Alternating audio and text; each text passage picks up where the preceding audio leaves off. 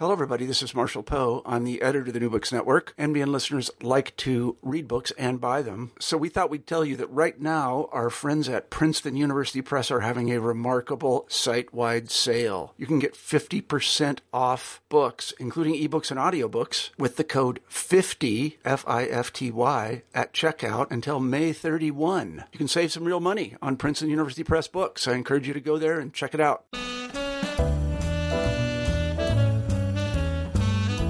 Welcome to New Books in Food Studies. I'm your host, Jeremy Wood. And today I had the honor to speak with Michael Twitty, author of The Cooking Gene, a journey through African American culinary history in the Old South. Michael is the creator of Afro Culinaria, a blog devoted to African American historic foodways.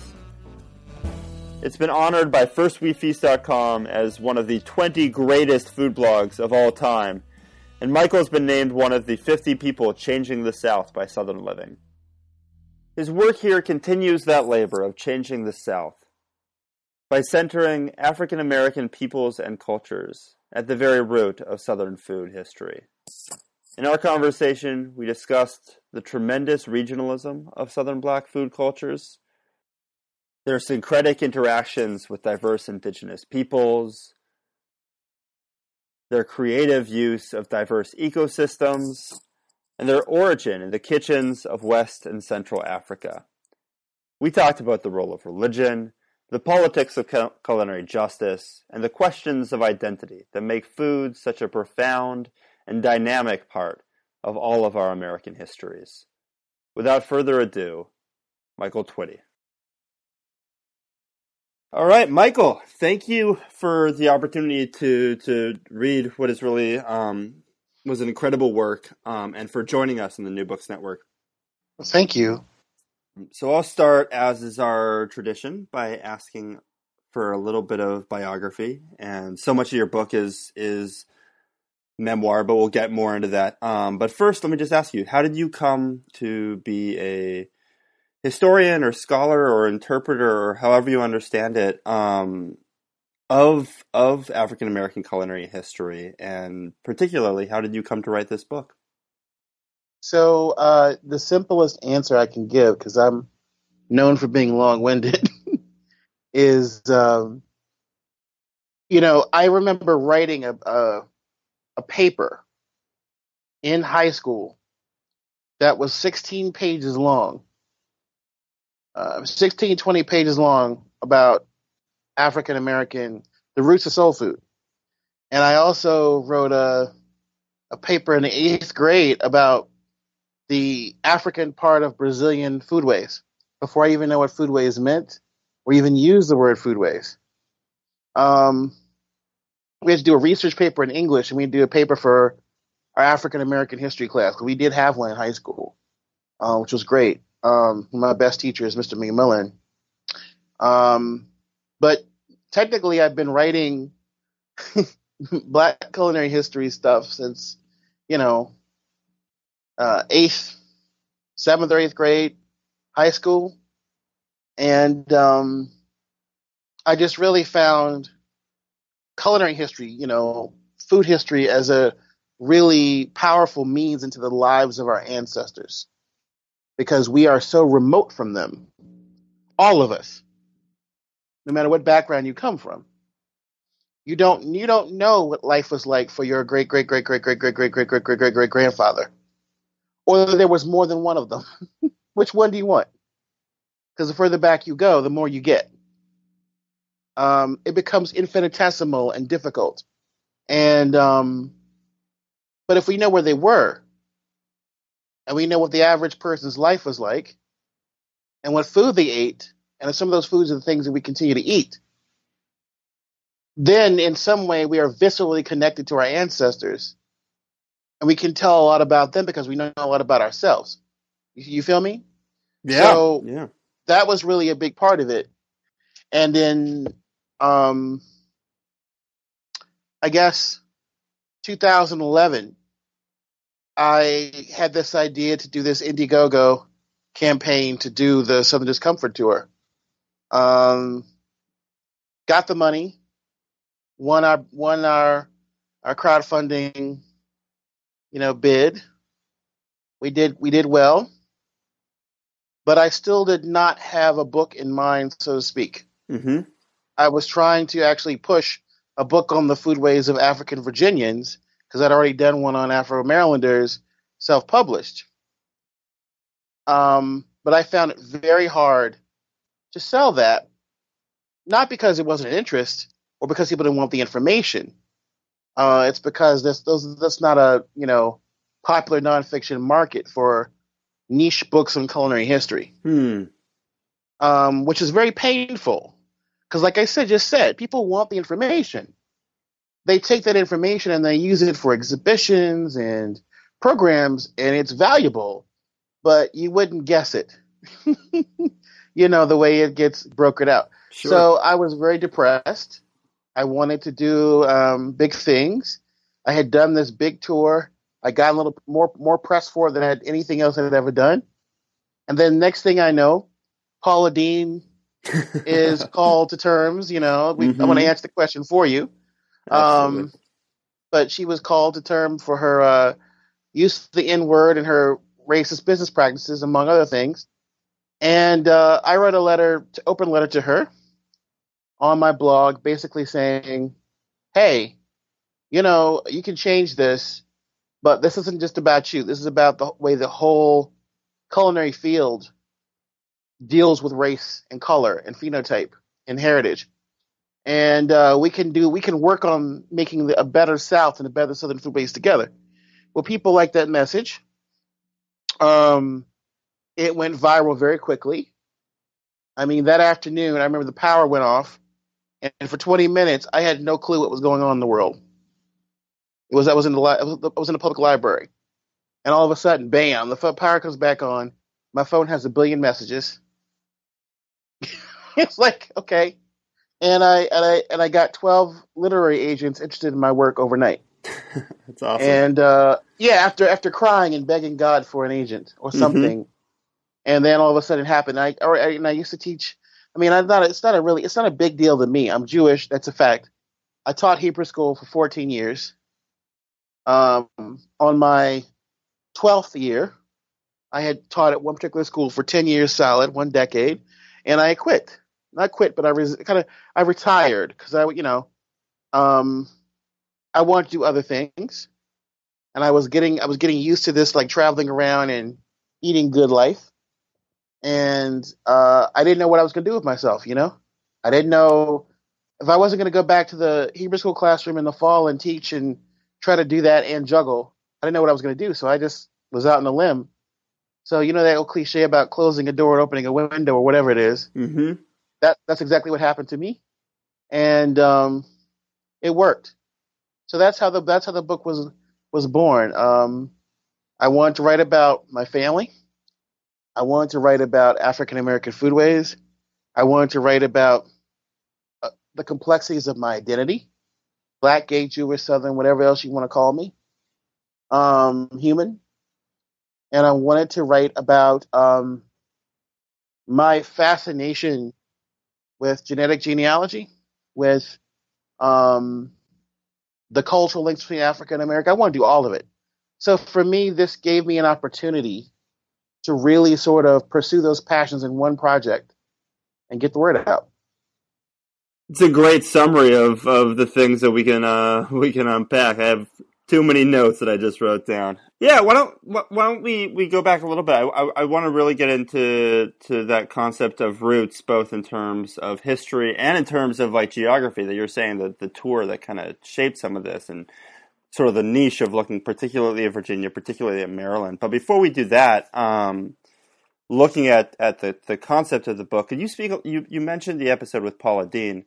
Could you speak a little bit more about maybe the subtler ways or the more insidious ways that the politics of Southern food have functioned, and the way in which white interpreters, past and present, have kind of claimed the history of Black folks and Black culinary history for their own? Absolutely. I think the problem is that the emphasis on the individuals interpreting this has gone to white folks. Mm-hmm. And it's not, people need to understand something. Racism and issues around it are not one tone. They take on many tones. There is not one anti-Semitism. There are a rainbow of anti-Semitisms. Yeah. There's not one homophobia. There's a rainbow of homophobia. No, I mean that with every single pun intended. There is not one racism. Yeah. Okay? There's not one bigotry. And we have to be real about this. There are subtle, I liked what you said that. There are subtle and insidious, quiet forms of racial power politics. Mm-hmm. Look, and the problem is that when you're oppressed, when you're marginalized, you are co-opted into your own demise. Right now we have some conservative folk. I don't dislike conservative folk. I just wish they had, kind of thought some things through. If you're asking me to choose between Black Lives Matter and Blue Lives Matter as a black man, then you're also asking me to buy into a corporate political idea that I, as a black man, when I look at myself in the mirror, am an inherently dangerous beast that needs to be shot first and ask questions of later. What kind of fool do I look like to sign on to that? In the same way, we kind of signed on to the demise of our control and ownership of, African American vernacular foodways, our imprint on Southern foodways and soul food. Okay? Mm-hmm. So during civil rights, we had a hard look at ourselves and said, we aren't professionals like that we want to be. We're being held back because, there's not enough of us who are doctors, who are lawyers, who are in business. We would do that, right? We would aim high, and only some of us got to stay there. We were always about achievement. Don't let anybody fool you about the black community. We've always been about achievement. But after civil rights and the advent of affirmative action, we looked at ourselves and said, well, maybe we don't want to do certain jobs anymore. Those jobs had been held almost by a hereditary lot of black men and women who were domestics or cooks, rarely called chefs, but they were chefs. Mm-hmm. And then when we shifted into other things, we didn't want to serve white folks no more. And we weren't just doing Southern food; we were doing French food. Jacques Pepin, Pierre Frané both praised the black cooks in French restaurants in America, and they were endemic in the same way that Latino cooks are endemic now. The difference being is that it wasn't. It was considered part of our inherent nature. We were considered like this it is racist. It is kind of like prejudice to say, okay, these people are just naturally, instinctually, because you're not working with the brain, right? You're working with the body. Yeah.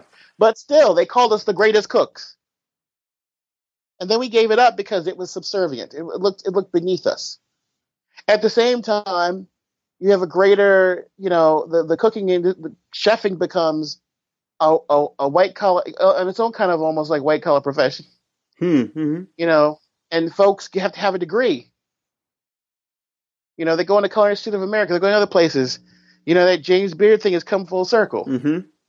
People aren't just falling into the kitchen. It's an actual studied, degreed gastronomic endeavor. Well, those old black men and old black women had been in the kitchen for years. They didn't have no degrees. All they had was, training and mother wit. And they knew how to do stuff. They learned. They had a good taste for things. So then the black chefs that are left are trying to do everything else but soul food because they don't want to get pegged. They're put in a bubble. And so then we're kind of like it's kind of like we're giving away.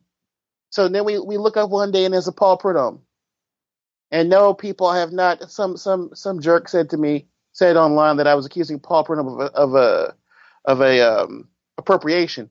No, I'm saying that Paul Prudhomme probably had a black grandma because you can look at his face and see it. But I know them Louisiana white folks, they all kind of mixed up. But Paul Prudhomme and Justin Wilson, the comedian.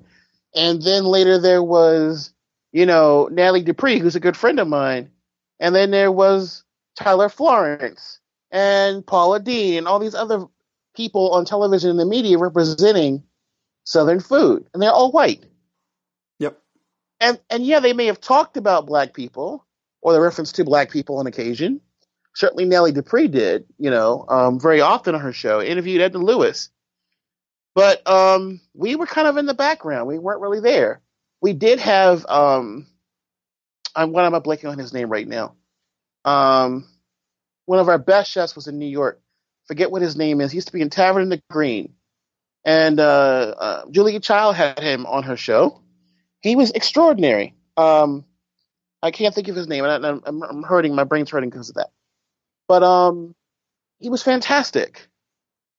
And we'd had those people, but, they wasn't necessarily known for being the Southern cook or African-American vernacular cook. And he didn't have to be. I mean, you get what I'm saying? We had Elijah Muhammad tell people in his Eat to Live book. And Elijah Muhammad, for all of his very deep faults, really was trying to get African Americans to be a self-sufficient nationalistic people who did it for themselves. And he was concerned about our health, and he was wise to be. But he also said that collard greens, sweet potatoes, and black-eyed peas were slave food.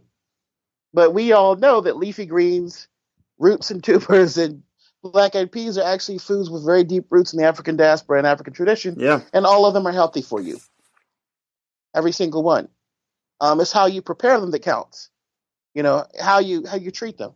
But there was that attitude as well. People didn't want to. Soul food was a maligned thing. And the reason why, Jeremy, why I say soul food and don't shy away from that is because I believe that soul food actually gives us, because we coined the term, and I always said to people, soul food is not slave food. But slave food, you can't tell the story of soul food without telling the story of slave food. Mm-hmm. And that soul food is the memory cuisine of the great-grandchildren of enslaved people. So looking back. And there's something wrong with that. We call that Sankofa. Okay?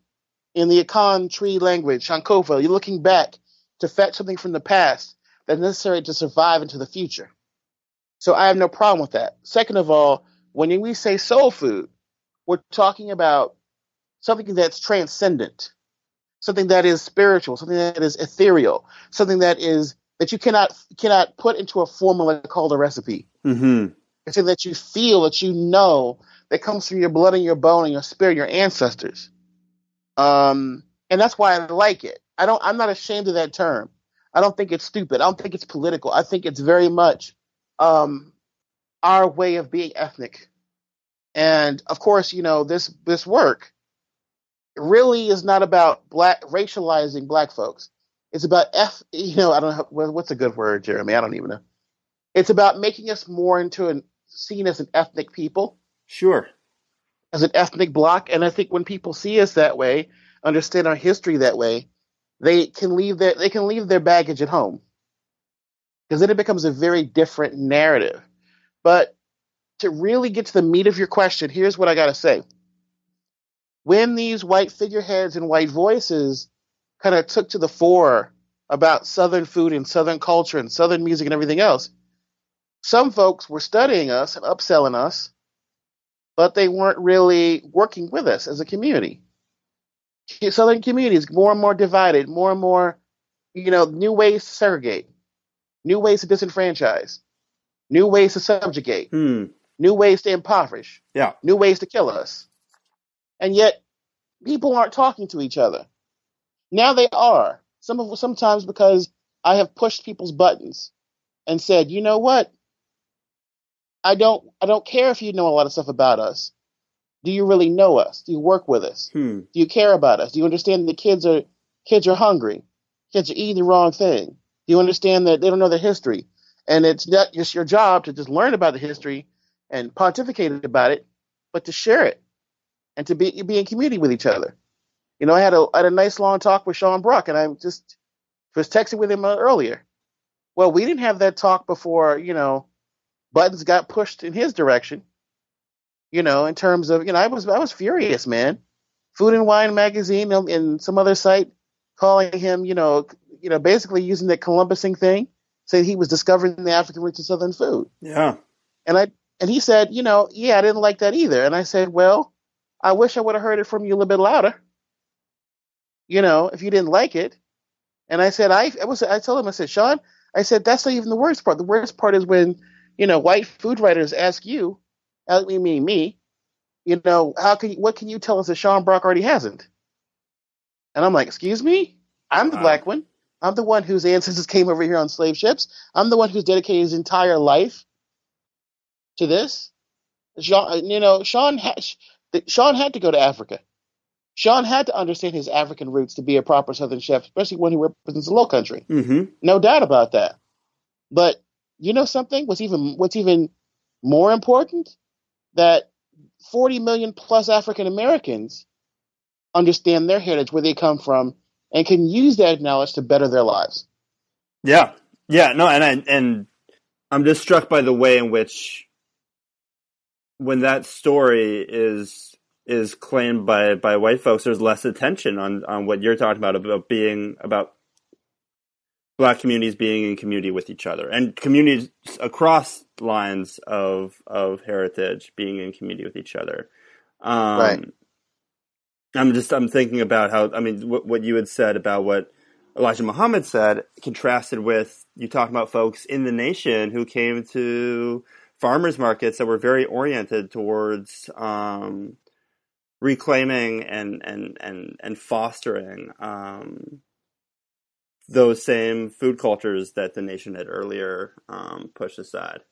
But if I can lock down on the idea of Sankofa that you were talking about, and trace that soul back, part of what I loved about, one of the big things I loved about your book is kind of what you were saying of like reclaiming ethnicity, reclaiming the diversity of heritage, and looking at the deep influence that the various communities and various ethnic histories of different peoples in Africa who were kidnapped and brought over had on Southern food. Can you talk a little bit about that diversity?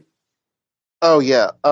First of all, I'm kind of piggybacking on, I don't know if it was Peter Wood or another historian who said that the average white person living back in slavery days, when boats coming in from Africa knew more about Africa than Americans of most backgrounds do today.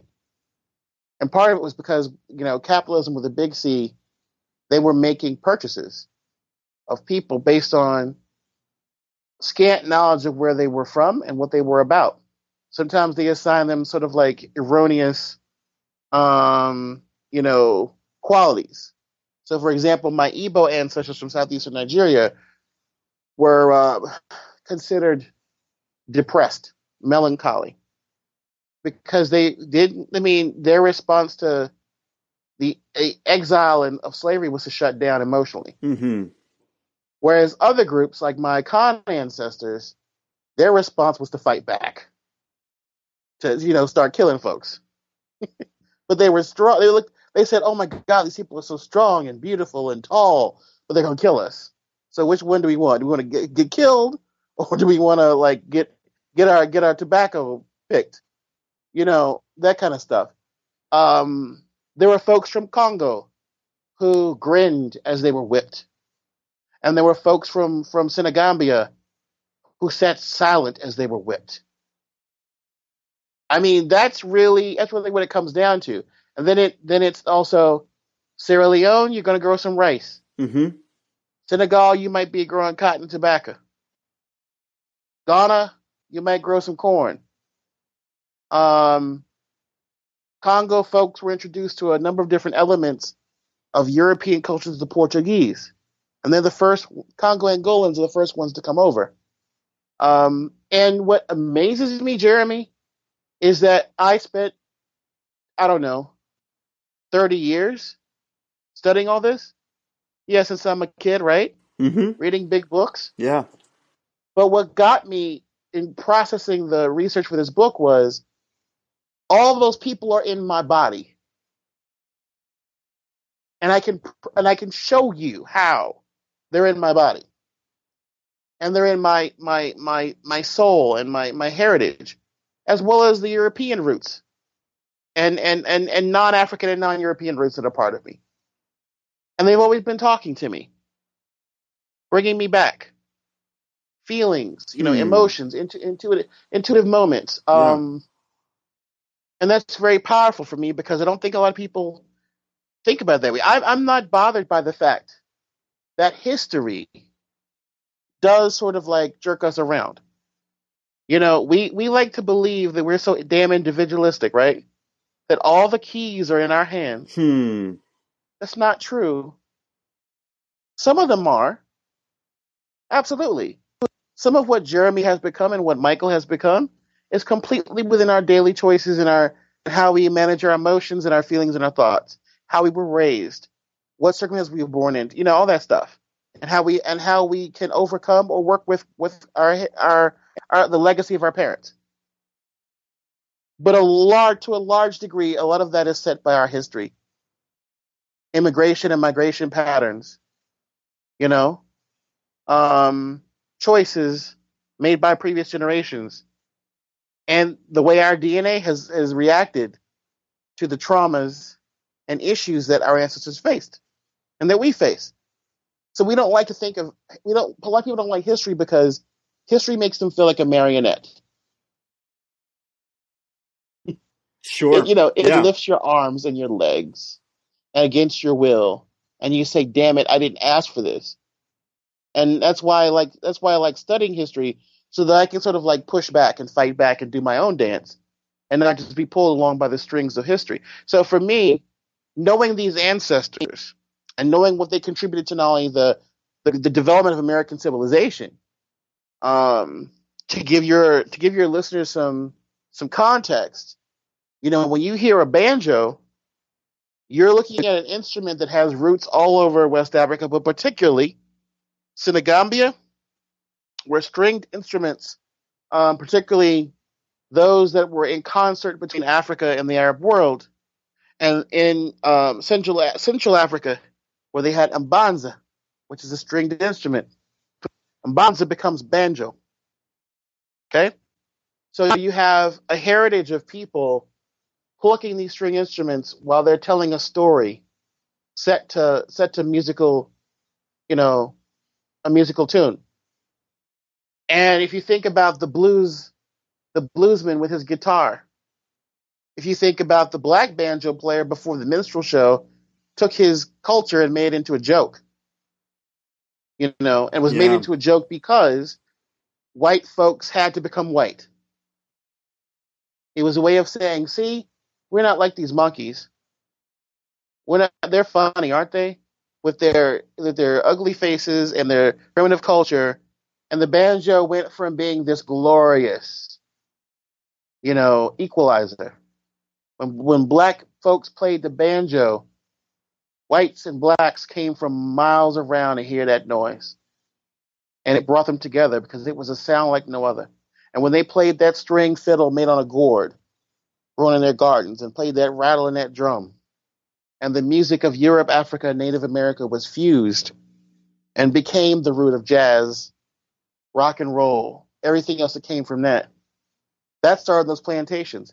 Nobody said that was awful. In fact, it was the soundtrack of the only peaceful part of life that white and black Southerners knew. But then it was taken away from us and turned into a joke, a racist joke, and belittled us. And same thing happened with the food, right? Because during slavery time, we were the glory of the Southern kitchen. West African kenke and fufu, translate well into grits and hominy, which is native, right? Yeah. But then we take it and we do African things with it. We take European ingredients and Africanize them. We take Native American ingredients and Africanize them. We take African ingredients and Native American and Europeanize them. It's sort of like whatever combination you want, whatever probability you can imagine, it probably happened at least once, if not more than once. And that's the magic of it. And that's what I try to express in this book, is that, it's not one people at one time, it's many people with many backgrounds sort of colliding into each other that makes the food and makes the civilization that we take for granted. Yeah, no, and the diversity of those peoples, whether peoples from Africa, native peoples that arose in the South, like the Gula culture, Creole Mm-hmm. folks further south, that diversity comes through very strongly. Let me ask you, so you said that whatever you could imagine happened at least once, happened at least somewhere, and all these different exchanges that you're talking about um, do lead to different recipes in different places. And part of that is where folks came from. But can you talk also to how the different indigenous cultures that they interacted with shaped that, the different economies that they interacted with, the different ecosystems that they interacted with? Sure, I'll give you a couple examples. Um, Here's the first part that people should know. I talk about I'm very dedicated to making sure people know the native impact, but it wasn't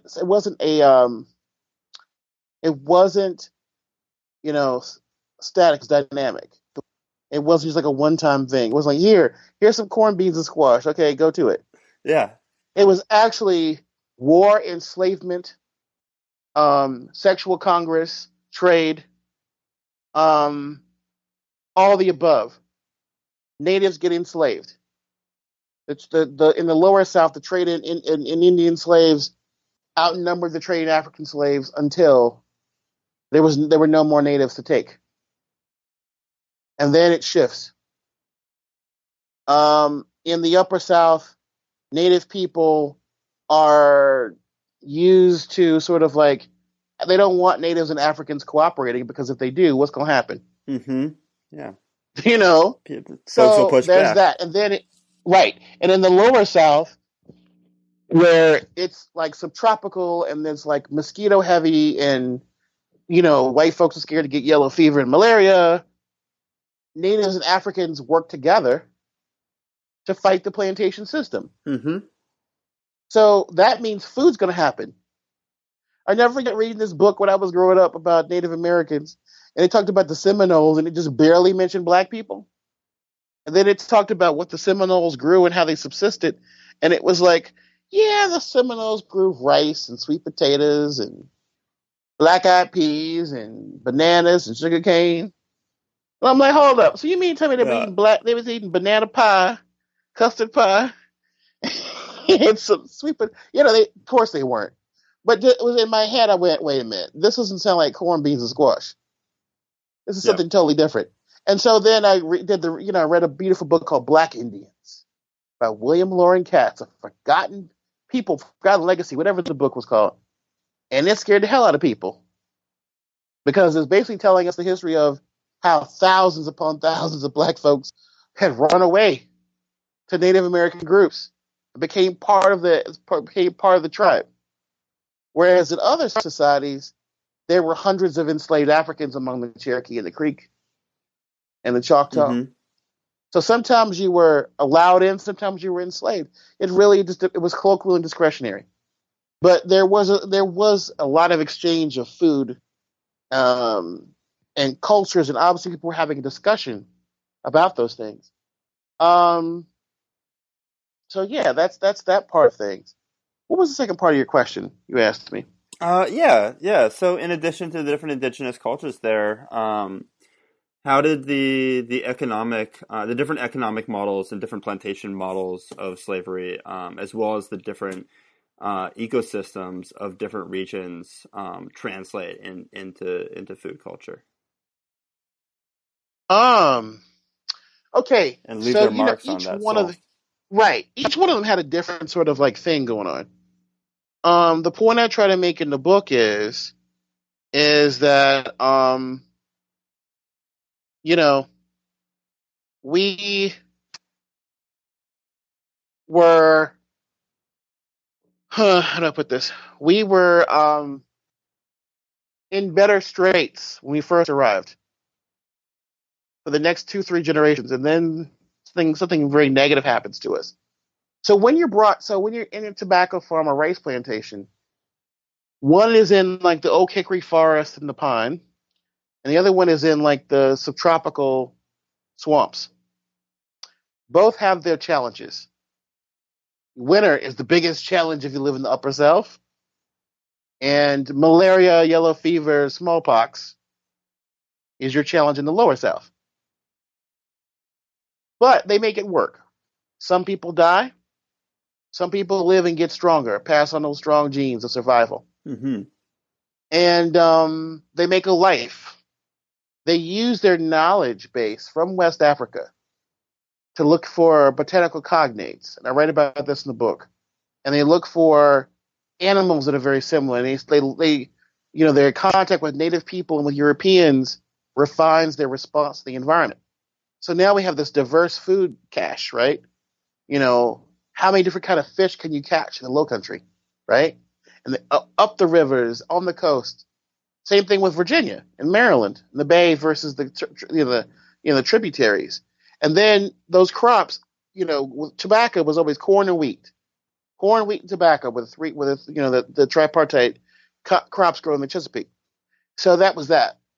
So those are going to be part of your diet as well. And then the truck patch, where in the Chesapeake, you did gang labor, which meant that everybody got to work together. Then you get to go home as a group to the quarter after a 12 to 16-hour day. In the low country, task system. You do a little bit of work, however long it takes you to do a task. Some people it's quick. Most people it took, it was a 5 or 6 hour day. Some people it took 12 hours. Mm-hmm. But when you were done with your task and the driver said you were done, you could go and tend to fishing, hunting, gathering, farming for yourself. And so obviously some of the most experienced people in the community, it became very important to get that task done quickly so that you can go move on and do your own stuff. So you can see how that affected, and it also affected the economy because there's an underground and overground economy of black fishermen and farmers and hunters. Sometimes they're providing food to their slaveholders. Sometimes they're providing food to passers-by. Sometimes at markets, sometimes underground. And then comes the Cotton Kingdom, where slavery is now industrial. Resources are not the same. If you're living in the middle of Alabama, Mississippi, Georgia, it quite frankly is not the same botanical and biological diversity that you're getting on the coast. Mm-hmm. So your diet changes. So it's all over the place. It's all over the place. And what happens is the diet also shrinks to, these crops that can be grown with very little human interaction, very easy, high calories, and more of an emphasis on corn that's not nixtamalized, it's not treated. Yeah. And then that's unhealthy because that kind of corn is a empty carbohydrate versus being a complete nutritious food. And so you see these numbers of enslaved people who are now blind or going blind, who have ailments that can't be healed. You know what's happening, right? That they didn't know. Diabetes. Wow. Sure.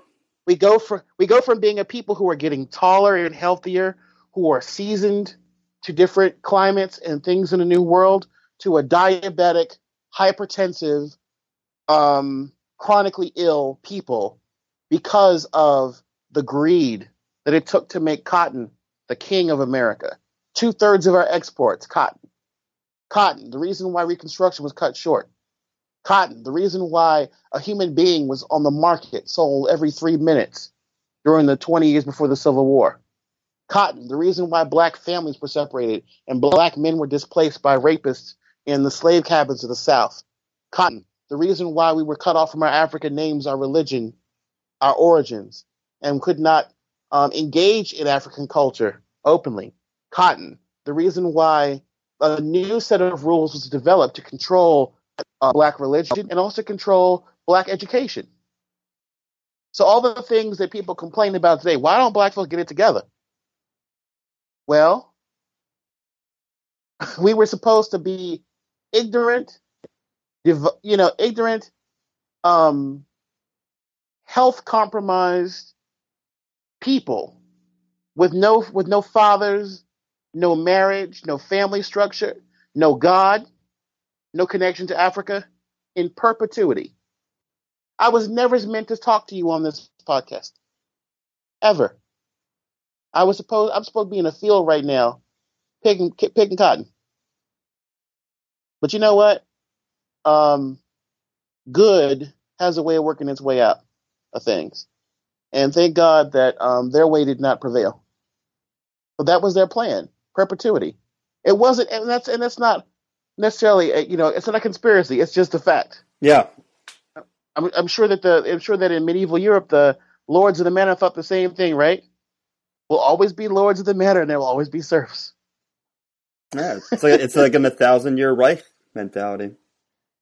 Mm-hmm.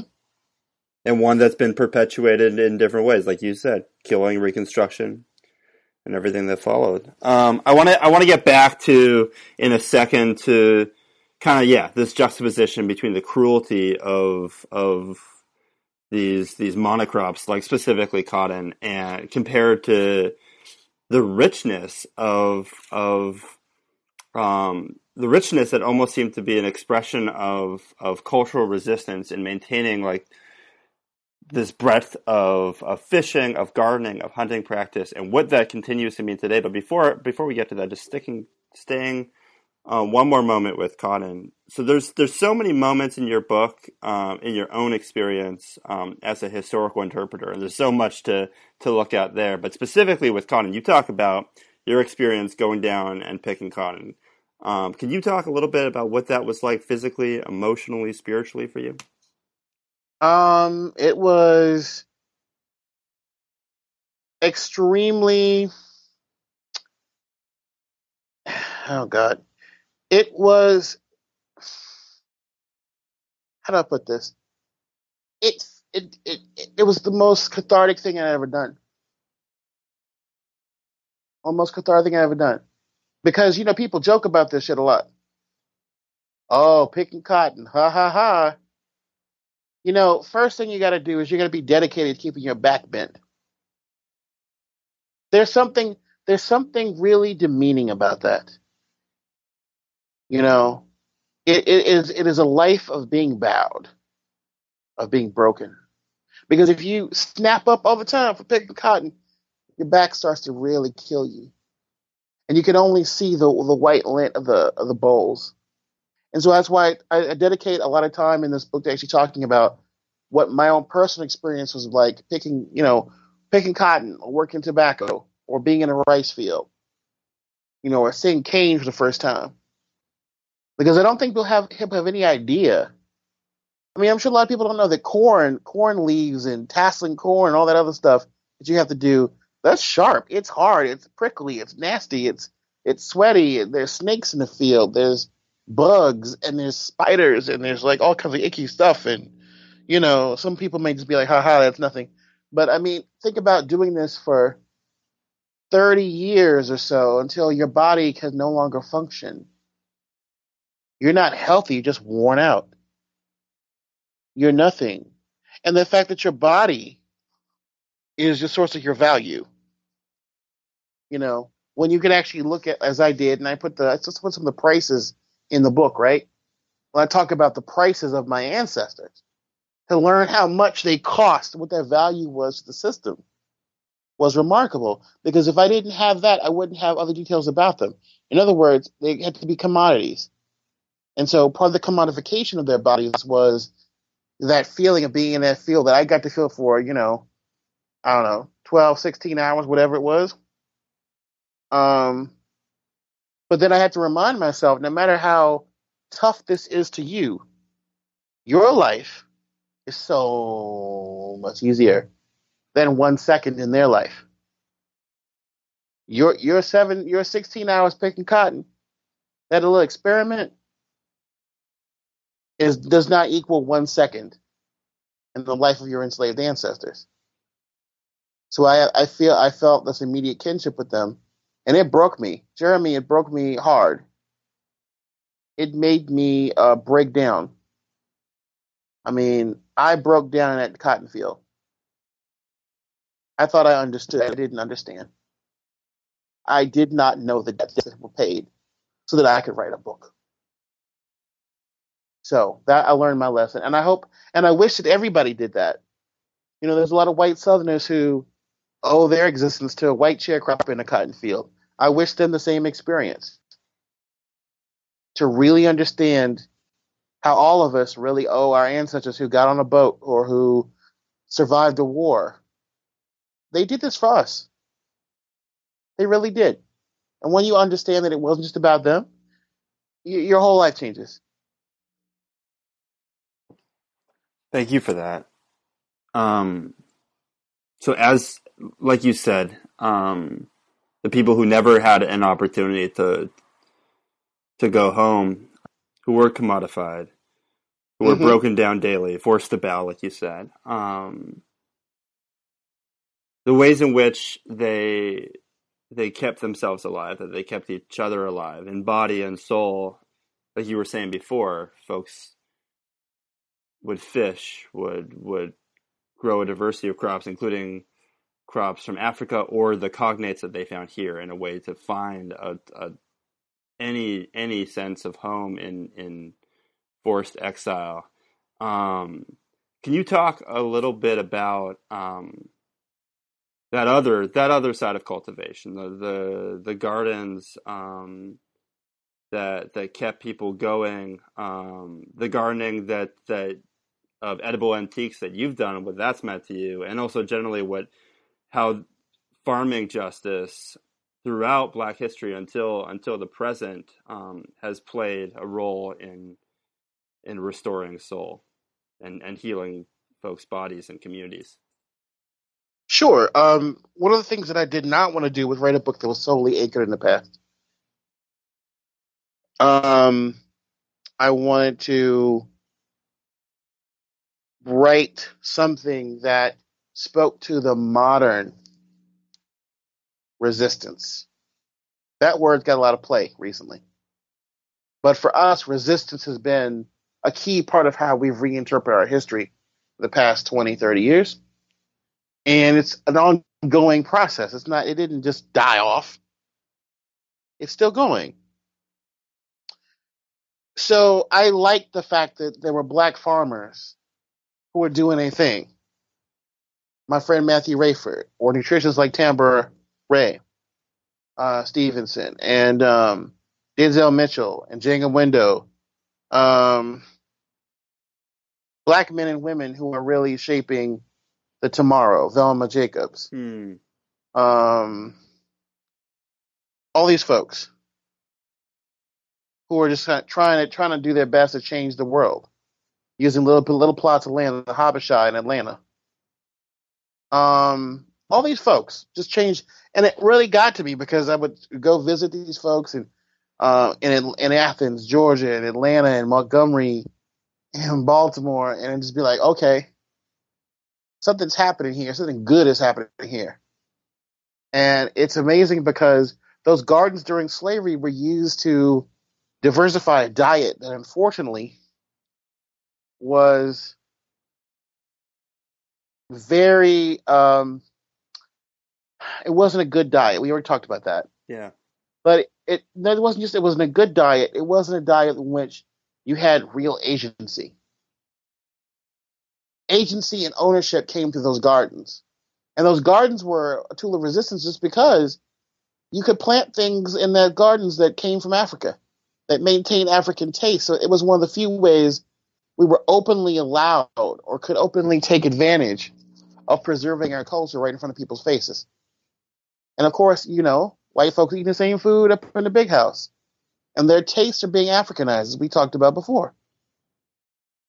So, I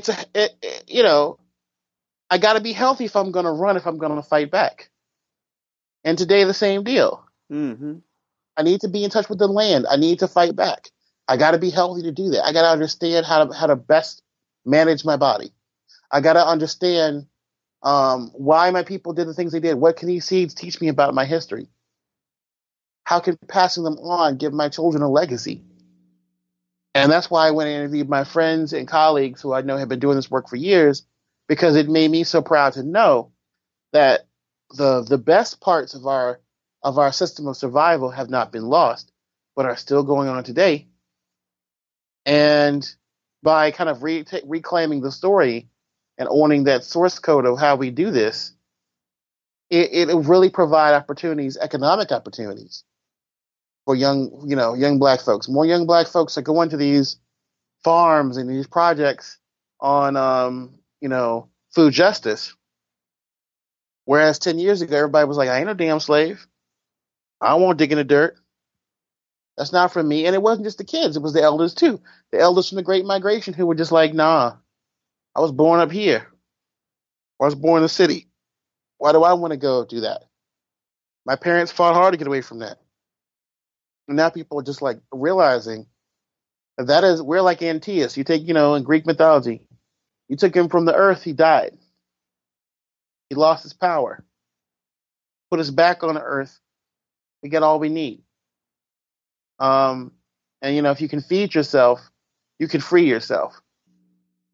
Late in the book, you talk about trips that you took to London, to Liverpool, trips that in some ways were also paralleling your mother's story, who lived over there, and also served to place your book within the history of the Black Atlantic. I mean, you were talking about white folks in the South being Africanized in their cuisine, and the same is true across the pond as well. Could you talk a little bit about those trips and how Black culture and Black history, whether coming from Africa, developing within the United States, had an effect back in Europe?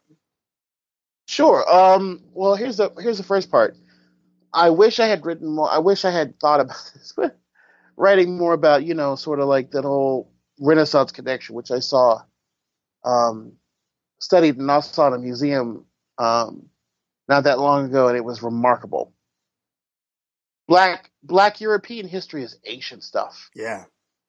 And it's exquisite because some of the narratives that we're so familiar with are not really there. We're these exotic people who are kind of really admired for our values. It's like all the things that kind of disappear in the commodification of Black folks are sort of there. Oh, they're so smart, and they're so pretty, and they're so exotic, and they're so brown, and they're so dark, and they're so this, and they're so that, and look how beautiful they look when they wear jewelry, and they're so spiritual, and they're so kind and so virtuous. And then, they can work really hard for us. Aren't they so, they're so heathen. Instead of they're so raven, they're so heathen. And some other things go on. I mean, the exact reverse. Yeah. All those positive acts have become negative.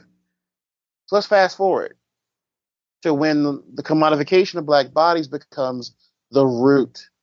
One thing I didn't get to put in the book, and I wish I had, because I didn't know I was going to have all this time, this time to really get some things together. I thought it was a done deal by the time I got to England. When I went on this next trip to England, my third trip, I got to tell you something. Look, man, I was down the London Docklands, and I was at the West India Quay, and I looked up, and I saw HSBC and Barclays and Sotheby's and Lloyd's of London and all these other firms and money changers, and I just thought to myself, oh my God, here it is. All this business district, all this money is in the exact same place where the bodies and the sugar came in. It's still here. There's no doubt this is built on this system. In Liverpool, which is much more quieter, I write about Liverpool in the book. And what I say about Liverpool is that you would never guess that the people of Liverpool came from the European city with the most to lose in the loss of the slave trade. Hmm.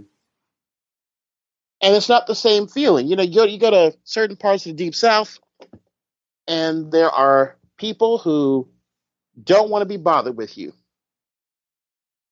because you're whatever word they want to call you. And it's very quiet, it's very subtle. But when you get a hold of them, some of them, they're no joke. And Jeremy, they'll tell you to your face, I don't like you. I don't think I'm the equal. You're equal to me. Hmm. And quite frankly, I wish we could ship you back. And that's what we expect. That's one minuscule person. We don't have a lot of people in American society, despite this current drama we're living in, who will really say that out loud. Especially in the South, there is a code of public inability to talk about race. Okay, and it works for blacks and whites. Most white Southerners aren't on that level anymore. But I do feel that most white Americans do function at some level of not really understanding fully their location and their relationship to the history of race and racism as a power system. I'm saying that to say that an African American person who's uninitiated might come to the Deep South and expect the sort of the more blatant racism, the more blatant insults, and they may not get them, and they may come across someone who they can intuit or tells them they don't like them. And then there's that obvious history of slavery, segregation, Jim Crow. Well, Liverpool had riots, during the Sus Laws, which are basically the British version of stop and frisk. Hmm. And Britain had, London, Liverpool, and Bristol were built on the slave trade. And there were black people living in those towns and those cities during the 17th, 18th, and 19th centuries who were enslaved and who were later, or people who were from the Caribbean, Africa. And there were African and Caribbean immigrants coming to these cities, making them diverse during a time when Britain was saying, keep Britain white. And yet I didn't feel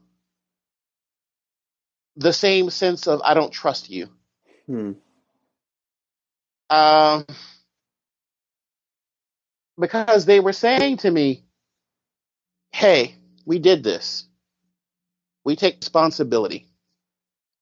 We don't want this to happen again. We think it's improper that, black folks in Liverpool were chased out of school because of racist classmates. We think it's awful that bobbies were clocking black Jamaicans, black Britons of Jamaican heritage who were born in England on the head because they didn't trust or like black men. We think it's wrong that we made all this money off of black folks in sugarcane fields. And there was a little bit of acknowledgement about America, but not much. And this is the point I'd really like to make right here and now. Somebody's got to own this. Somebody's got to own this.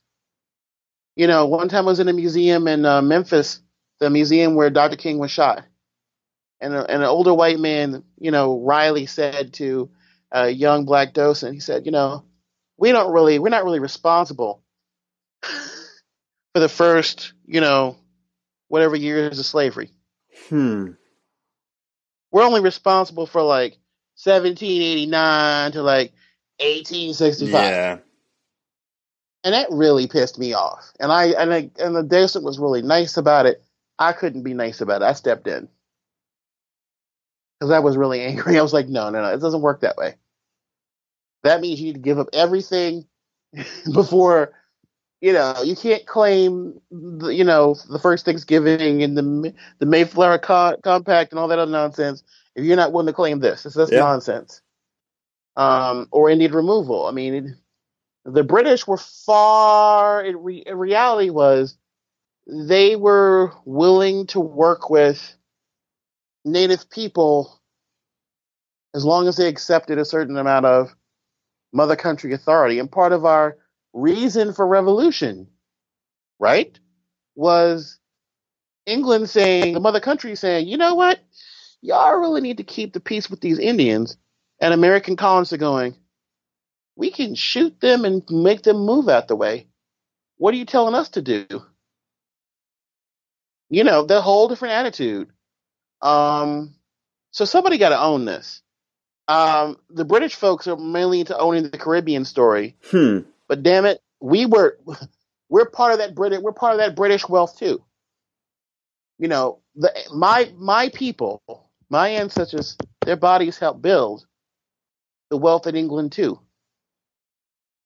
Come on, somebody got to take responsibility for this and really look at it. But when I saw in England was people were trying to own the story and look at it anew, and that here we weren't really doing that as much, or doing it in ways that were very cautious and respectful of people's issues with their own racism. You know, oh, I don't really want to hurt your feelings as a racist in America, so I'm going to use this cautious language. Whereas when I went over to the International Slavery Museum in Liverpool, it was straight up, Europeans exploited Africans. Yeah. Full stop. Thomas Thistlewood, slaveholder in Jamaica, raped his women on his plantation and gave them syphilis and gonorrhea. Full stop. It was something. You know, hey, these are black Liverpoolians. They were denied an education because of, you know, race riots. No, absolutely no sort of like, you know, American exceptionalism, you know, sort of like, and then we became a free people because we just caught the wind of righteousness. None of that. And there was going to be a good day coming, and we were just waiting for it. And no, no, none of this. Oh, in 1970 something, Elder so and so got a prayer from somebody saying black people actually can go to heaven. Get out of here. No. They were very upfront about it, and it made me trust them. It made me feel as though that these were people I could have a dialogue with that wasn't based on anything more than truth. It was not guilt, not shame, not hurt, not pain, but truth and moving forward and doing the right thing. Do you feel that was the broad consensus that you saw? Yes. I think they were really, even this past trip I took, really dedicated to sort of saying, you know, we don't do that here. That's not what our main goal is. However, I was profiled and followed in a Marks and Spencer in Edinburgh. They still got work to do. Yeah, there's a little, and also another store in London, and it was like, guys, look, I'm from America. I know this routine. And so in both cases, I put down my cart, talked to the manager, and said, I can't shop here. I will not shop where I'm not trusted. So that was that. So to the extent that there is more of an honest awareness over there, what do you think it's going to take for America to start moving in that direction? The word honesty keeps coming up, doesn't it? Absolutely. I mean, that's it. I mean, one of the things that got me about one of my visits to South Carolina was this gentleman who was German. His wife and his brother, or her brother, were visiting. How do you feel, he said, as African Americans dressing in these clothes, interpreting slavery? And I said, how do you feel being a German who lives with the legacy of the Holocaust? Mm-hmm. His response was quick as a flash. The Holocaust was a horrible thing, and it never should have happened. And we will never let it happen again. There were some women in the room who were Southern, white, and they were really getting into this whole not reenactment, but this whole interpretation thing. Yeah. It kind of tickled them. And they were, one of them was waxing poetic in the background about her mammy. back in the good old days.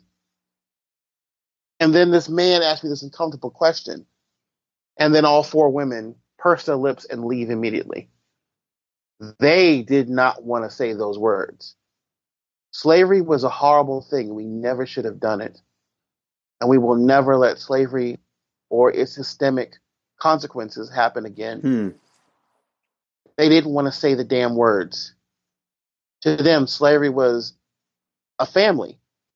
They were really members of our family. We didn't see them as slaves. We were servants. That's some Yankee nonsense. Our servants were parts of the family if they followed the rules.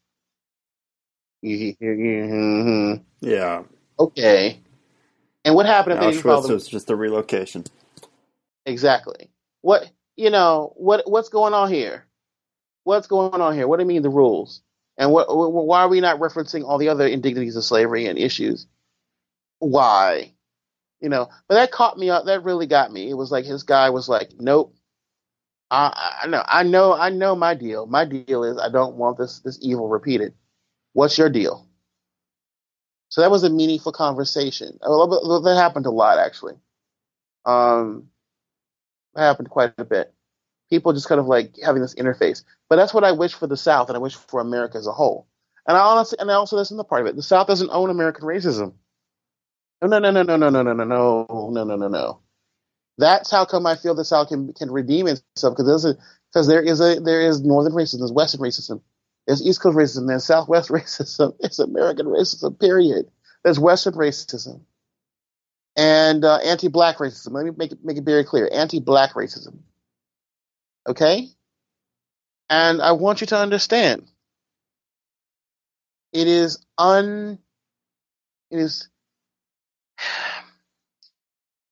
the duty of every person of every color to do their best, their level-headed best, to nip these things in the bud,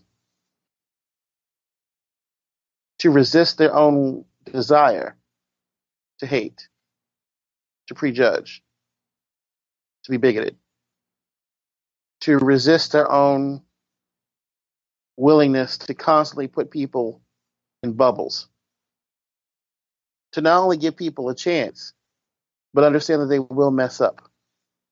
They will fumble. They will fall on the way to trying to be better. And that it is our job to pick them up and walk with them and not look down on them and kick them while they're down. To me, a white person who admits that they have racist tendencies and have issues with it, who's trying to work on it, to me, that's not that person is gold to me. I don't like the word ally or the term ally. Okay? Either you are my family or you're not as a human being. That's all there is to it. Now we can keep our own individualistic families, yes? The tribe of being gay, the tribe of being Jewish, the tribe of being black, the tribe of being Southern. But we also have to keep our universal humanity as well. And it's my duty and my job as a human being, made in the image of God, if I really do believe in that, to treat people as such. And if they fail to act in a godly manner, to correct them as gently as possible. And if that doesn't work, I need to disengage with them and non-violently resist the evil that they won't. That's how it works. No, there are no allies here, Jeremy. We're a human family, and we will either survive together or die together. I've learned that through this work. I got to tell you something that I don't often say. I don't think that if my personal relationships, if my discourse and congress in the gay community or Jewish community had not existed, I think I'd be in my own black bubble and wouldn't leave it. I wouldn't trust white folks. I wouldn't talk to them. I might be in the same boat as many other people from my wider Black community, global Black community. But I choose to have faith and hope, not in, first of all, my ability to save my own people on my own terms and have us save ourselves. And second of all, our ability to have discourse with our neighbors, our family, it may look different, and achieve something. Even little steps. So I learned from this project and this book that fighting for humanity is worth it. That, it is a glorious gift to be able to look somebody in the eye who doesn't look like you and see that you are indeed cousins cut from the same cloth. And for myself, speaking as a white person, I think there's a lot of, I mean, you're speaking of faith and hope. There's a lot of fear, and not just the fears that racism teaches to white folks, but the fear of unsettling the racist structure and framework that we've been brought up to live in, that orders America, and overcoming that fear. I mean, to what you said, to like the full humanity of others, overcome that fear is I mean, important always, certainly important in this moment.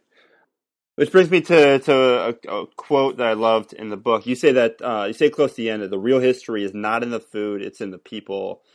Kind of reminded of Upton Sinclair saying that I tried to get him right in the jungle. I tried to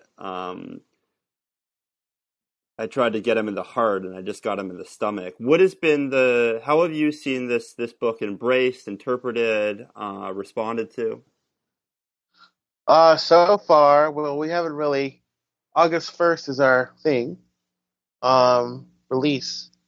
But so far, Dr. Gates, Carla Hall, Hugh Atchison, the Lee brothers, Tony Tipton Martin, Kirkus Review have all been very positive, very, very glowing. Hope that continues. It's not a perfect book to me because it's never perfect. It's not like a baby, right? Because a baby's perfect. No one ever says their baby isn't perfect. Yeah. And it may well be true that they are perfect, but it may not be true. If I could have read an 800-page book, it would have taken me another 2 years, but it would have told every single exhaustive story that I just told you and then some. There were a million stories like that. An incredibly rich journey, but I also had to balance out being an educator with being an entertainer with being a detective. Yeah. And that's not easy, and it wasn't easy, and it's, I'm going to beat myself up about this book to the day I die. But at the same point in time, I wanted to be able to start conversations. People can rest easy knowing that white guilt is not one of my key ingredients, and neither is black shame. We don't roll like that. But I do want people to have a steel stomach when they get this book in their hands, and understand that you're gonna need to really toughen up before you get these. You're gonna think about some things long after you've read them. But just think about the ways in which you can use the contemporary world to make it better and improve upon the things you're reading in this book that are uncomfortable. Because I think we can all do that. I've been thinking a lot about water is life. Thinking about the movement against the pipeline and that Native issues, that the violation of Native women and the murder of Native people by law enforcement is so underreported, underdiscussed, and the violation of environments that were originally indigenous environments and still are in many cases. Cannot be allowed to thrive. So I asked myself, what can I do more than just retweet and like things on Facebook? What can I do? How can I work with native chefs and say, you know what, the bonds that we created in the 15th, 16th, 17th, and 18th centuries and 19th centuries are still here. Let's fight back with food. Let's resist with food. Let's unify with food. Let's teach both of our children their history. They come from proud people. People that work together to actually make America live up to its promise of freedom. That should not be scary for white folks to hear. You hear me? Yeah. That should just be a thing. When I read about barbecue for The Guardian, I scared the shit out of people. Because I was like saying, barbecue belongs on all these summer holidays as you talk about freedom and heroism and bravery. And, because barbecue was invented by heroic, brave people who were resisting slavery. The ultimate challenge to American democracy and the concept that all men are created equal.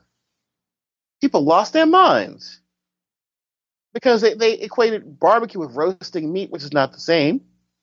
And second of all, they ignored the fact that these Caribbean folks, these maroon folks, the jerk tradition in Jamaica and other places comes out of resistance.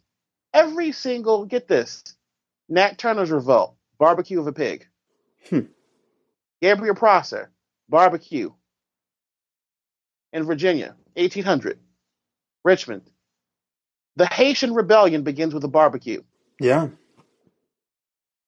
Of a black pig, sacrifice of a black pig to Ezeli Danto.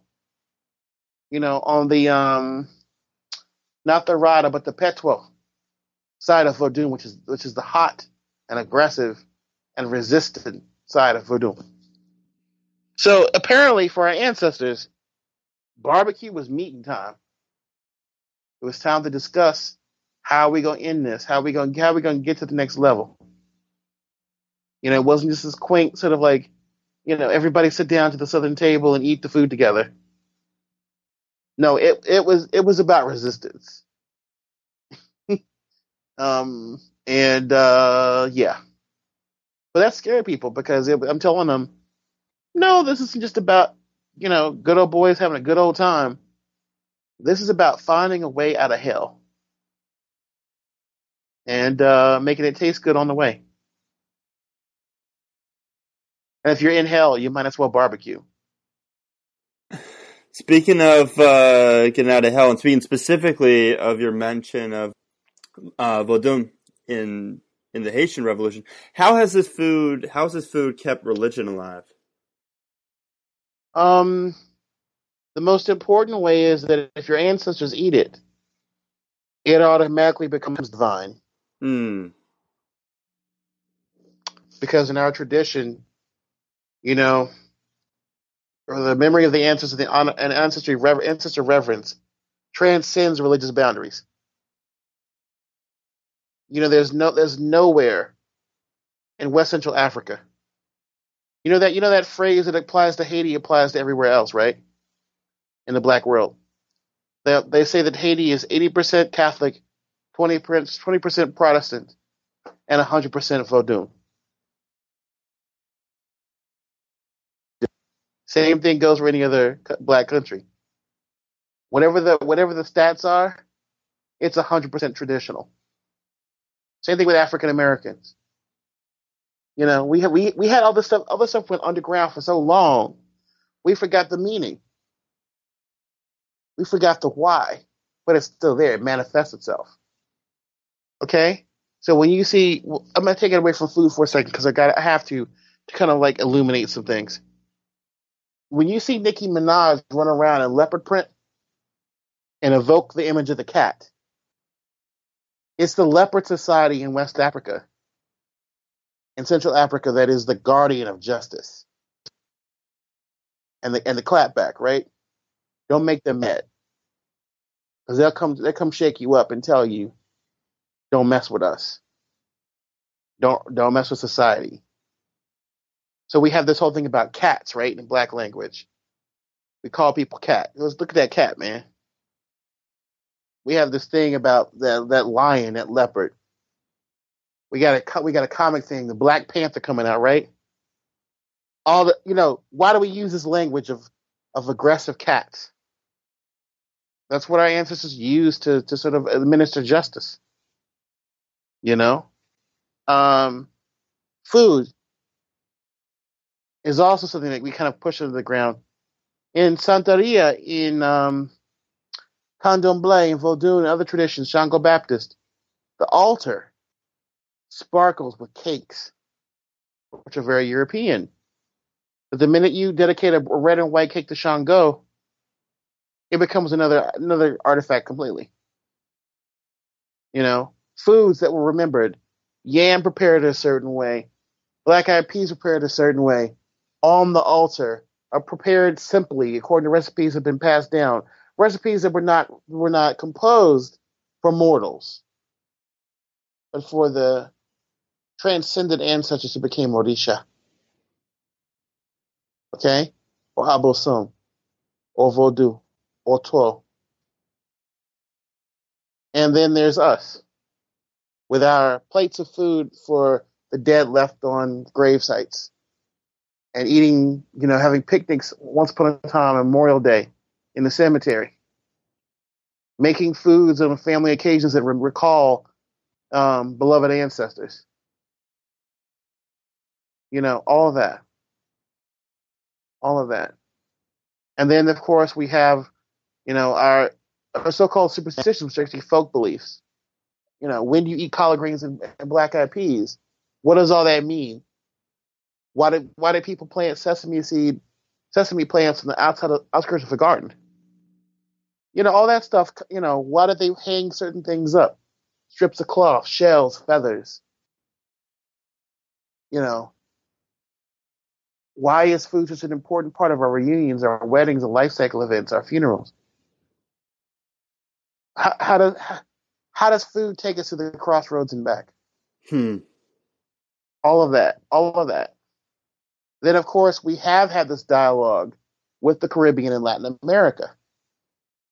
And that has enriched our story here. And, of course, we have New Orleans. We have the Gullah community, where a lot of these African food traditions survived as is. So, hey, I think I talk about this in the book, how, I was lucky to go down to Mary Laveau's grave. And now you cannot go anymore unless you're with a tour. You can't just walk up in the St. Louis Cemetery. But when I went there, it was remarkable. People left little bowls of gumbo. They left cigars. They left flowers. They left perfume. They left shells. They left crosses. I chose not to make the X mark. Some people call it defacing. I think people need to be very careful about that. Yes, I understand what they mean. Because yes, after a while, when enough people rub on a statue or a grave site, it begins to crumble. It begins to, But I think for some people that it actually is it's not a trendy thing to do. That X mark, which you can't make anymore, by the way, it's illegal. It used to be a semi-protective religious act. I chose not to do it because it's not my faith tradition, and also because I listened to the woman I met in the market said it's like signing a contract, and I chose to leave a rock in the Jewish tradition. But this woman was remarkable. She was even brought to life by Angela Bassett. Who doesn't want Angela Bassett playing them 200 years if they die? Come on, I want that. In the American Horror Story season. Yes, honey, I want Angela Bassett to play me, but that's another story for another time. Can I just Michael? Can I just ask? So, for our listeners who may not know her, can you talk about who this powerful woman, Marie Laveau, was? Yeah, she lived in the late 18th and early 19th century, and she was called a voodoo queen. She wasn't really a voodoo queen. She was a leader, priestess of very specific type of New Orleans style vaudou. That was kissing cousin to Haitian Vodun. There were elements there, but she is the product of these melding of cultures, European, African, and Native. That was early New Orleans, and she was an amazing cook. She was a faithful Catholic. People need to understand, like I said before, 80% this, 100% Vodun, right? You can still, in our tradition, there's no such thing as you only have to be one thing. You be, you can carry as many keys as it takes to get into heaven. And then there's this other element. She has this daughter. Her daughter's grave is there and equally as revered. She takes up her legacy. There are all these sort of urban legends and stories about her. We have one picture that people think is her, but may not be her. She was very mixed, but very proud of those African roots. She conducted ceremonies, supposedly on the banks of Lake Pontchartrain, and she kept the religion and the culture going, and at least once or twice kept people from being hung through supernatural means, they say. But she's a legend, like Congo Square, like the other places in New Orleans, that you don't get other places in America, because New Orleans was essentially the northernmost port of the Caribbean, the westernmost point of Africa, the southernmost point of Canada, and in the most southwestern corner of France, all at once. And also, speaking of intersections that you're talking about in New Orleans, can you talk about a little bit about how your Jewishness intersects with your exploration of this history? Sure. Well, it's very clear to me that there's Judaism and there's Jewishness. There's the Jewish people, and then there's their religious civilization, which is called Judaism. Judaism is not a religion. Judaism is a religious civilization of the Jewish people. And the Jewish people are a conglomerate that is poorly understood by the world. People think that they can validate and authenticate the Jews. They'll say things like Hebrew or Israelite sometimes in the black community. Ain't no difference to me. A Yid is a Yid. No matter where he or she, Yidna, where she comes from. Some people don't like that word. I don't care. I think it's like soul. I think it's a word that comes from the people. So therefore it matters. But for me, learning about Judaism, not from an insider, but an outsider perspective, later finding I have Jewish ancestry, learning about those stories, becoming Jewish, and learning about Judaism from multiple perspectives. Orthodox, Reform, Reconstructionist, Renewal, secular, meant learning about concepts that would later inform my African American journey. For example, this idea of food at the Pesach table, the Passover table, being didactic and educational. Text on the table. Yep. So, the Seder plate, the story, being told every year, the foods that reflect the family's heritage, learning about women in Theresienstadt during World War II who were resisting Hitler by remembering their days of freedom and their heritage. All of that stuff, man. And then, of course, it was the social justice aspect. Honestly, when I hear people, I gotta just say this, when I hear people talk about mock social justice as a concept, I hear anti-Semitism. They know where the hell it comes from. Yeah. They know it comes from Bella Abzug and Abraham Joshua Heschel. They know it comes from so many people who fought for progressive causes and gay rights. It's Harvey Milk. It's Betty Friedan, even though she's a very polarizing figure in the feminist movement. It's Ms. Magazine, Letty Cotton Pogrebin. These are all Jews. Jews that mostly came from Eastern European Bundesfolk, right? Bernie, I don't know, Bernie is polarizing himself. But, the context of Bernie is that he also has the same kind of heritage. Bundist, Eastern European socialists. It's a dirty word. I don't care. If socialism means that you'd have to work 8 hours a day instead of working 18 and dying in a triangle waste factory, I'd rather be a socialist. I don't have any particular political leaning, but I think that's not a dirty word to me. But the bottom line is that's who I learned from, man. I learned from progressive Jews who were the product of these kind of movements. And that is the American Jewish way. We're dedicated to this sort of like bettering Tikkun Olam through social justice. So when I hear people like knock the social justice warrior or social justice, I hear anti-Semitism. That's just my little 10 cents. But having said that, that's what got me into this idea of culinary justice. No one said it. I just said, well, why shouldn't there not be a culinary justice the way there's food justice? And one time I was at a program in Swarthmore in Philadelphia. And an African-American woman who worked at that community and worked in Philadelphia said to me, I feel you on this culinary justice thing, but I think it's kind of elitist. Because people don't have food justice. And I looked at her and I said, my dear sister, if all you have is rice and beans, and somebody comes along and jacks that rice and beans and turns the price up and uses your misery to upsell it, and you have nothing to say about it, and you have nothing to show for it, you do need some culinary justice. It's not just about food access anymore.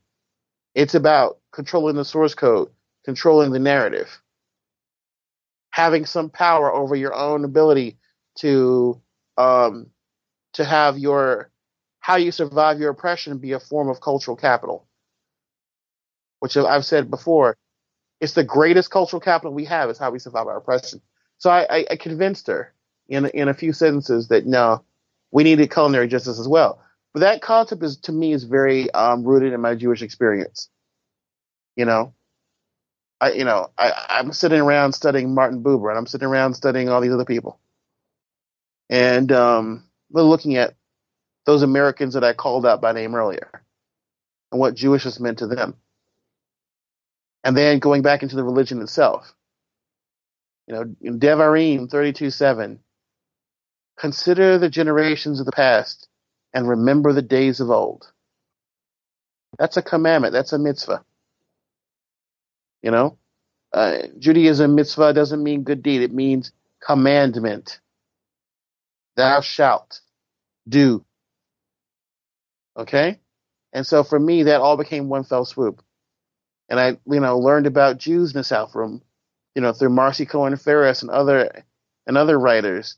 I learned about how that food was shaped by contact with black folks.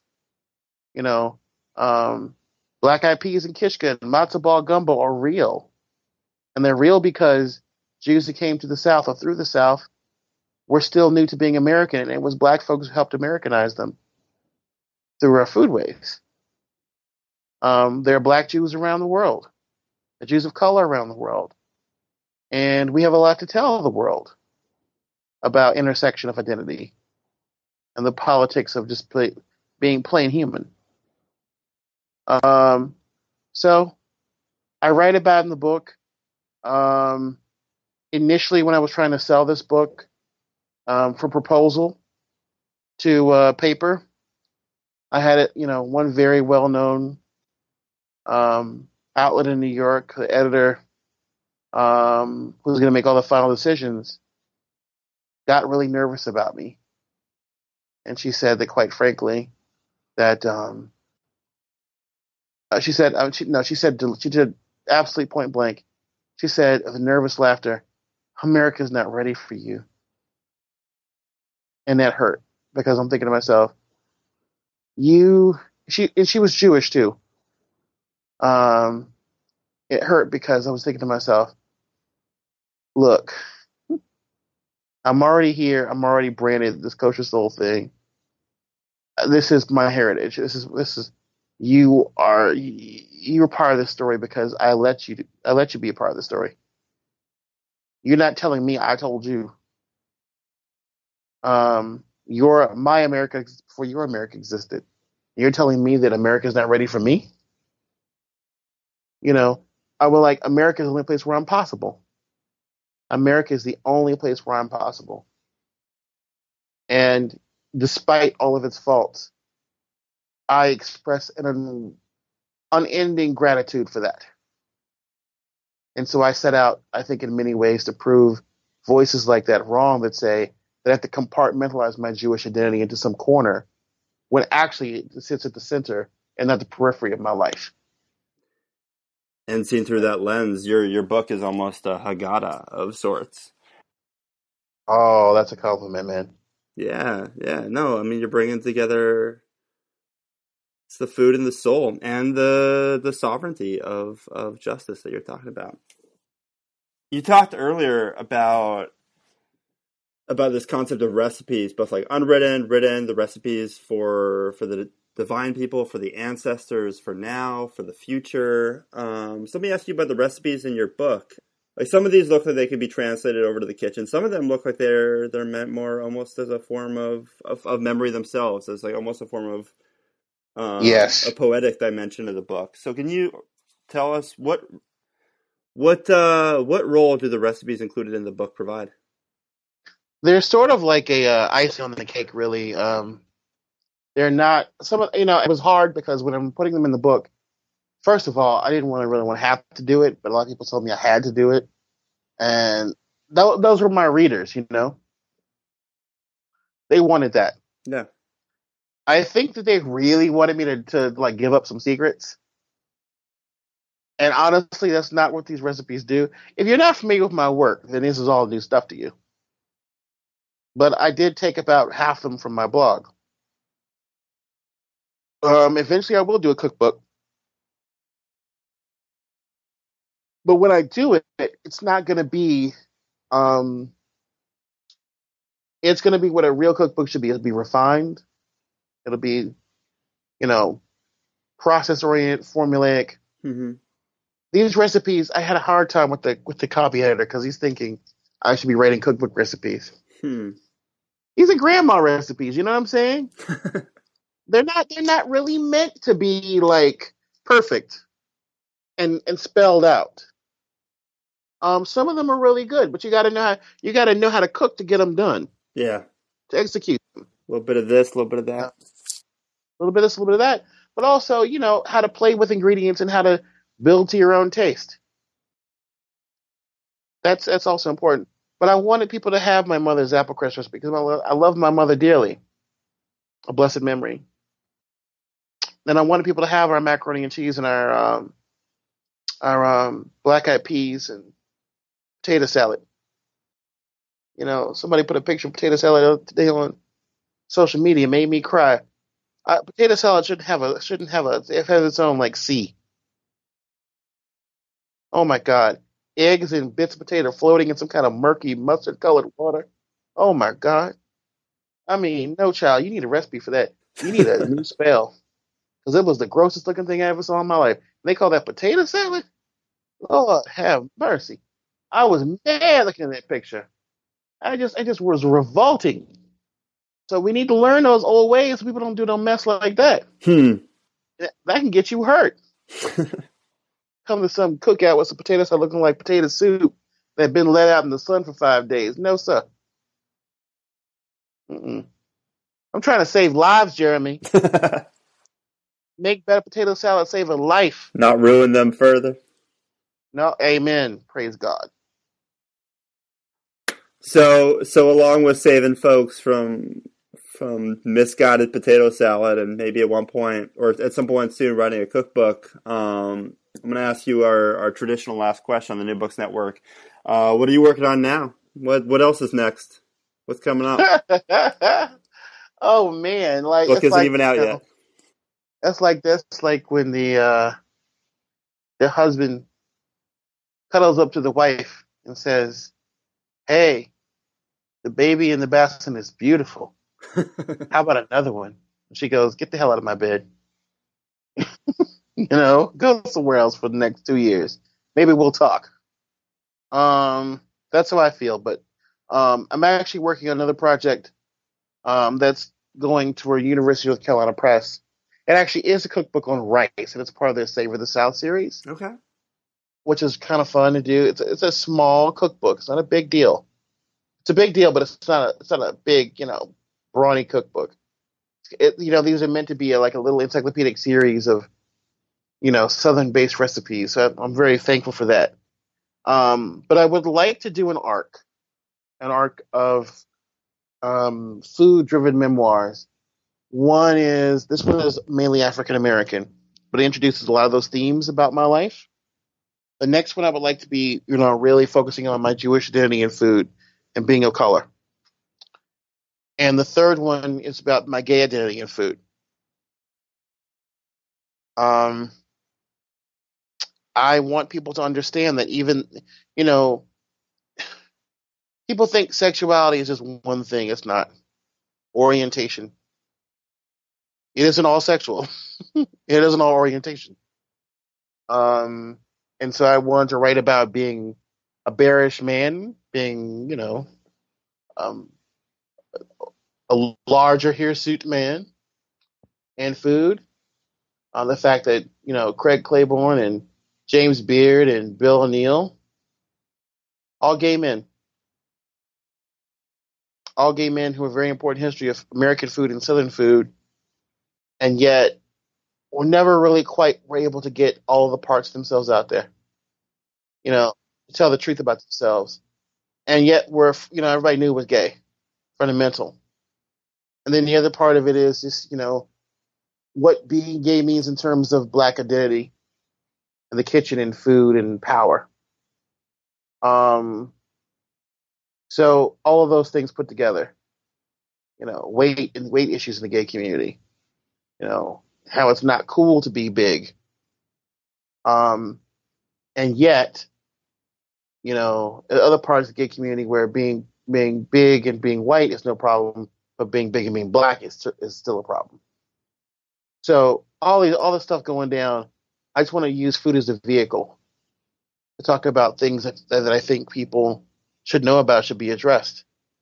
So yeah, I'll be bringing a rainbow cake to a kitchen near you, or a pile of kasha vodkas at a kitchen near you, with a little bit of soul seasoning on top of it. Yeah. Yeah, man. It's complicated stuff, but he has to do it. Awesome. Well, I'll be excited to have you back on the show then, once those come out. Oh, yes. That's always a good thing. And in the meantime, I'll look for a few more rice recipes from you. And Yes. Awesome. Thank you so much, Michael. Thank you very much. I really appreciate this. And I encourage people to buy The Cooking Gene, Prove from HarperCollins, from Amazon, from Indie Books, from Powell's, from Barnes & wherever you want to buy your book. Order it through your local bookstore if you're hot on to that. Go Amazon if you're not, whatever case may be. But the reason why I want people to buy this book is not just to support me and my work, which is, I can't really write those recipes until I'm in a more stable place all around. But I also want people to understand that when we support books that certain gatekeepers say America's not ready for, yeah, we make a better America. Because then we say, oh, no, that already is America. That is the real American story. And we need to let people know that those American stories exist. So I thank you. Yeah, I agree with all of that and would definitely encourage all of our listeners to pick it up. Thank you, sir. Thank you.